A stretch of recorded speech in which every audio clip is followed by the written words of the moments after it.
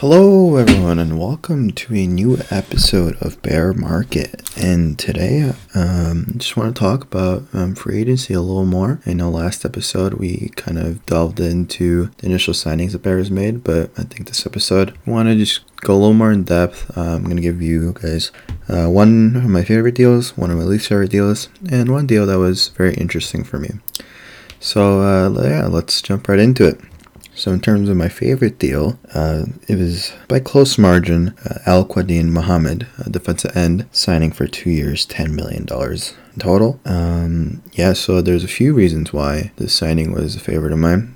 First one was, if you look at the league standings for run block win rate, Al-Quadin Muhammad was the fourth highest in the whole league at 30%. So right off the bat, this tells me that Eberflus has been able to get Muhammad, who wasn't a high-ticket draft pick or anything, get Muhammad to produce at a high level on his defense, and has had Muhammad buy into his kind of philosophy and his scheme, right? So having him come from Indianapolis to the Bears, very good sign, especially with this kind of production. In addition to the good run defense statistics that we see here, 7 sacks, which is honestly pretty good for a player of this tier, $5 million a year, right? And still only 27 years old. So there's a lot of upside in this deal. I think several Bears insiders were saying after the signing, like, if there was one person that the Bears were going to sign, it was probably Muhammad. All the writings were on the wall. Even before the Khalil Mack trade, we needed defensive end depth. We needed players who were familiar with Eberflus' system. I know Quinn and Mack both played in 4-3s before, but Eberflus seems to have a very specific way, not only in the scheme philosophy, but also just this general buy into the defense. So it was pretty obvious that he wants his kind of guys. So I think Al-Quadin Muhammad was someone that a lot of people had checked in as a Bears signing even before it became official, and as we see here, the predictions were correct. And even if it's predictable, even if it seemed a little bit boring, it's definitely, I think, my favorite signing of the offseason. Just a plug-and-play starter. You can expect good production out of him after $5 million a year. I really like that value, right?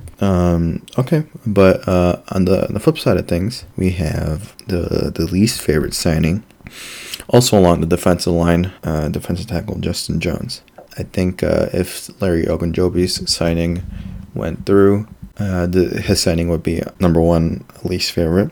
But Ogunjobi failed his physical, and the Bears quickly pivoted over to Justin Jones, literally within the same day that they announced that Ogunjobi would not be a Chicago Bear. So Justin Jones' deal is 2 years, $16 million, $8 million a year. I think that seemed a little steep to me, especially at the point of free agency that Jones signed. Clear second wave signing, was on the market for I think like a week and a half. Surprised the price was a little lower. I think Jones did say that he was literally about to head to Indianapolis, actually, Eberflus' former team, to sign with them. Probably Poles had to beat that price. He probably was willing to, because I think I mentioned in the last episode, it's very apparent that the 3 technique position is highly valued within Eberflus' defense. So I think in the front office, coaching staff zeroed in on Jones as replacement for Ogunjobi, and they got him. But all that being said, just kind of looking deeper into Jones as a player.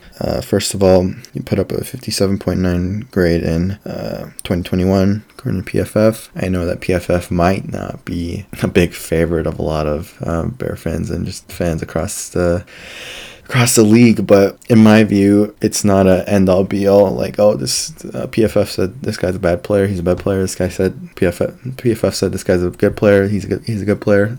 No, I'm using it as a data point in a lot of different in combination with a lot of other data points. You gotta have a lot of data points to make an accurate conclusion, and PFF is a very useful tool in the toolbox of these kind of data points. So, but back to the point with Jones, he kind of put like a below average-ish performance up in 2021. I know in the past years he put up a bit better numbers according to PFF, but I think in 2021 was fairly injured. The one upside I do see is I think Charger fans were kind of sad to see him go. Said that the run defense was significantly better whenever he was able to play, if he was able to stay on the field. But my kind of concern is that kind of money, 2 years, $16 million, I know it's only a 2-year investment, but $8 million a year is guaranteed starter. You hopefully 3-down player, right? So I'm not sure that Jones will be able to live up not only to durability concerns, but to the concerns of him as a pass rusher, right?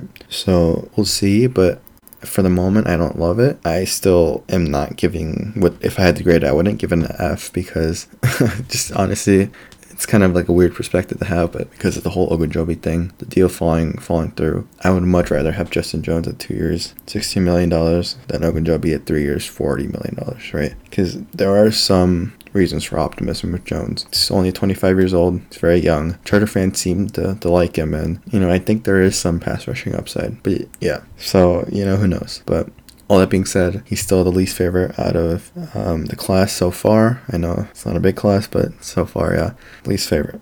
Moving on, one interesting signing. I think I was kind of deciding between Byron Pringle and Marquez Valdez. Sorry, got my former Packer receivers mixed up. Not MVS, Equanimeous St. Brown. And I kind of decided on Pringle because, honestly, the contract that St. Brown signed, it's clear that not only Packers, Bears, the rest of the league don't have much faith in him to be any more than a wide receiver 4, wide receiver 5 type. So I don't see any reason that us as media or anyone outside of the league should have a similar view, other than St. Brown being kind of at the bottom of the roster guy. So I decided to settle on Pringle, sign a 1-year, $4 million deal with around $2 million in incentives. So the reason why I said interesting is because if Byron Pringle was, let's say, 2-3 years younger, 25, 26, I would have put him as my favorite deal, because I love these kind of signings where a player is kind of stuck behind like all pro caliber player. So let's, for example, say Tyreek Hill, right? They're kind of stuck behind the depth chart, but they do get opportunities, Byron Pringle, wide receiver 2, 3-ish last year in Kansas City, and he produced well. He put up a 66.5 PFF grade and around 500, 600 yards receiving, and put up very few clutch touchdowns, right? So the production is there, but he was stuck behind a Tyreek Hill. Travis Kelce was competing with them for targets. So he didn't put up the volume stats that would allow him to get like a big deal, right? So that's where the value comes from.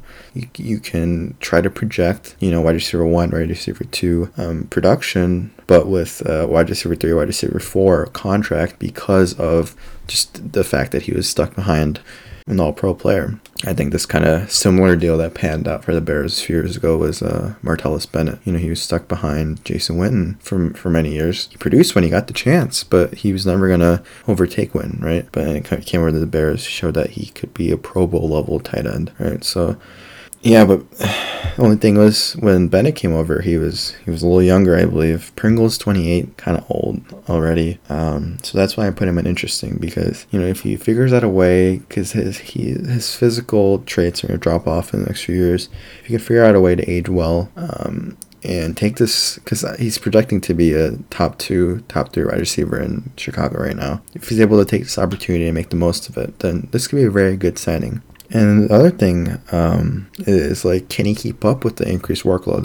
That's always a risk with players like this, right? Like, was this player grading out high because they were deployed in only certain scenarios that would allow them to succeed, right? If this is true, then if you give them true wide receiver 1, wide receiver 2 responsibilities, then their production and efficiency will drop off. So those are all the risks. That's why it's very interesting for me to see if Pringle can keep up that production with the increased workload, right? Another point I do want to address is that I think Bears fans kind of have this misconception that Pringle is this like small, speedy, like, 4-3 burner, right?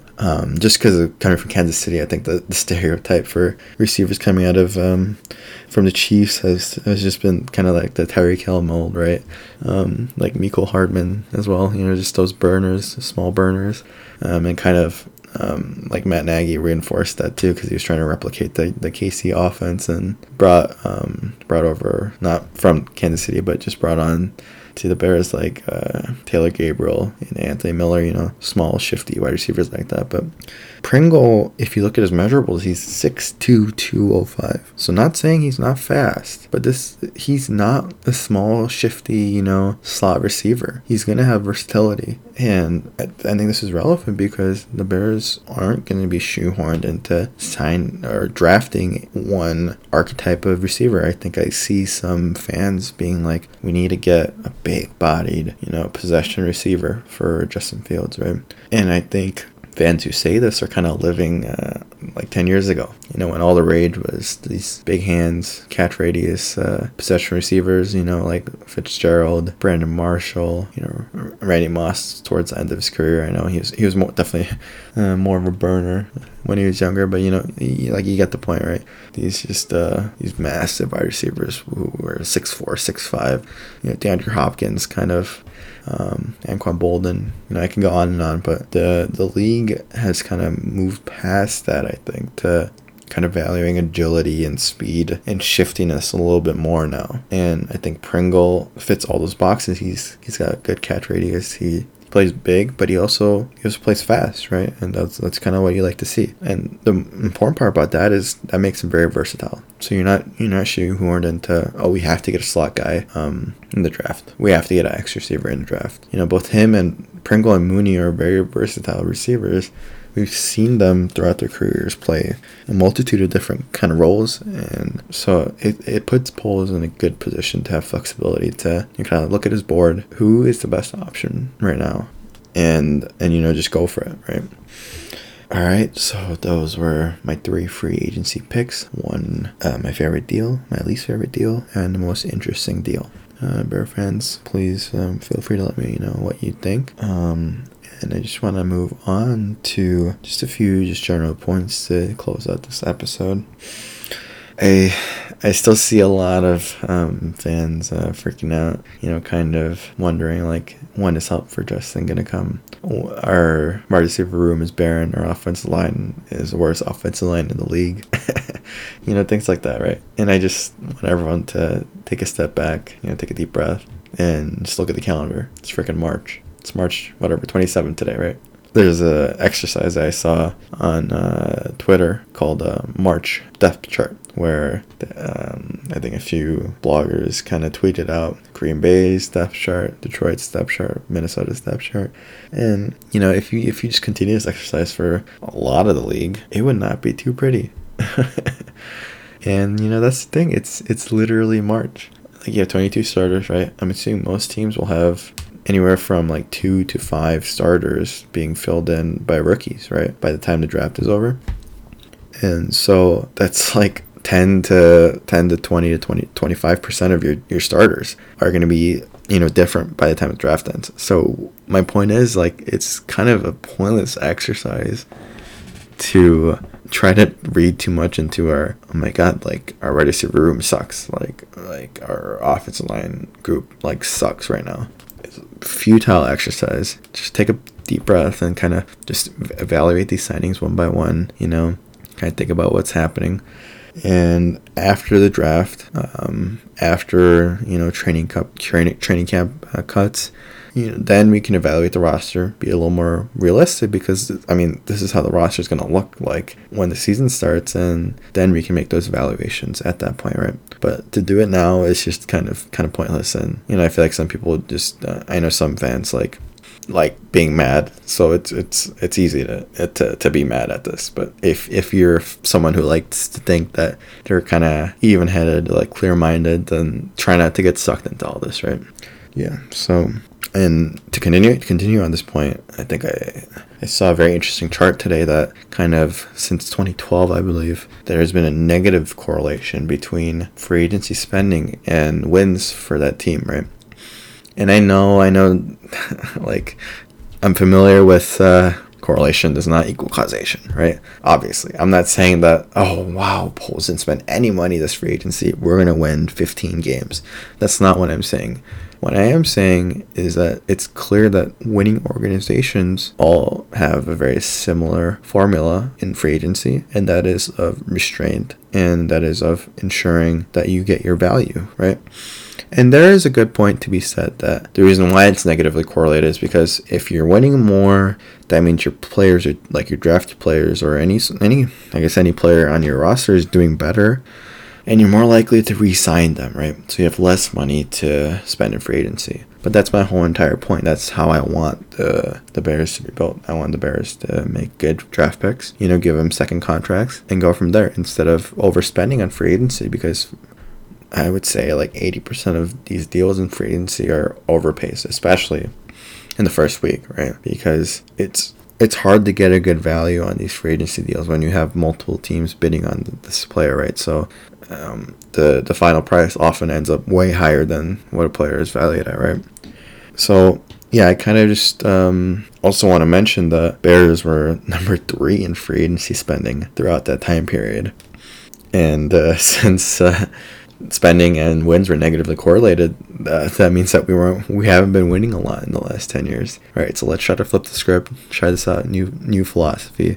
I did try to map out Kansas City, Philadelphia, and Indianapolis, because that's where Ryan Poles, Ian Cunningham, and Matt Eberflus, those organizations were they came from.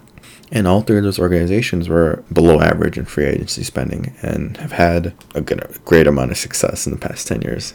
So yeah, let's try to emulate that instead of getting too mad in March, right? And so to address another point about fans being concerned about year 2 is all about Justin Fields' development. It's not about wins. We have to surround him with the most talent possible.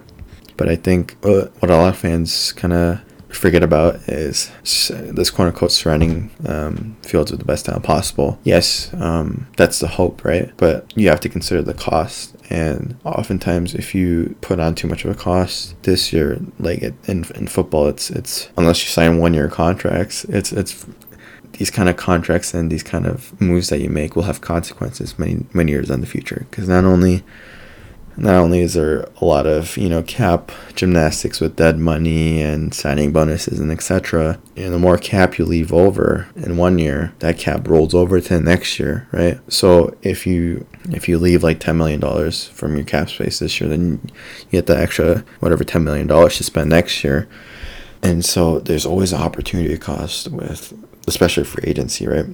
I'm a firm believer that as long as you give Fields a top 2/3 wide receiver room and 2/3 offensive line, then that is good enough to help him develop. You can't have him running around like Tua does. That is not the way to do it. But as long as we're not the worst wide receiver room in the league, right? And worst offensive line in the league. If that is good enough for me, because what I want to see Fields do is elevate the players around him, right? And if you kind of look at Justin Herbert from his rookie year, he didn't have a great offensive line. He had Keenan Allen and Mike Williams, but they were injured a lot of the time, right? So he had a serviceable wide receiver room, but he showed that he's able to elevate these pieces to a higher level, and get success from that still. And then the Chargers kind of spent, top 10 pick on Rashawn Slater. And then they didn't spend anything on wide receiver room, but they had Keenan Allen and Mike Williams pretty healthy for this year. And yeah, Justin Herbert, obviously the Chargers missed the playoffs barely, but they should have been in there, and they almost did make it. So that kind of formula, I think, is very important to keep in mind. That kind of formula of, as long as you don't have to like scheme around them as a major liability, then it should be sufficient enough to see where Justin Fields is at and help him develop. And kind of the last point I wanted to touch on was kind of Ryan Poles' philosophy in the draft.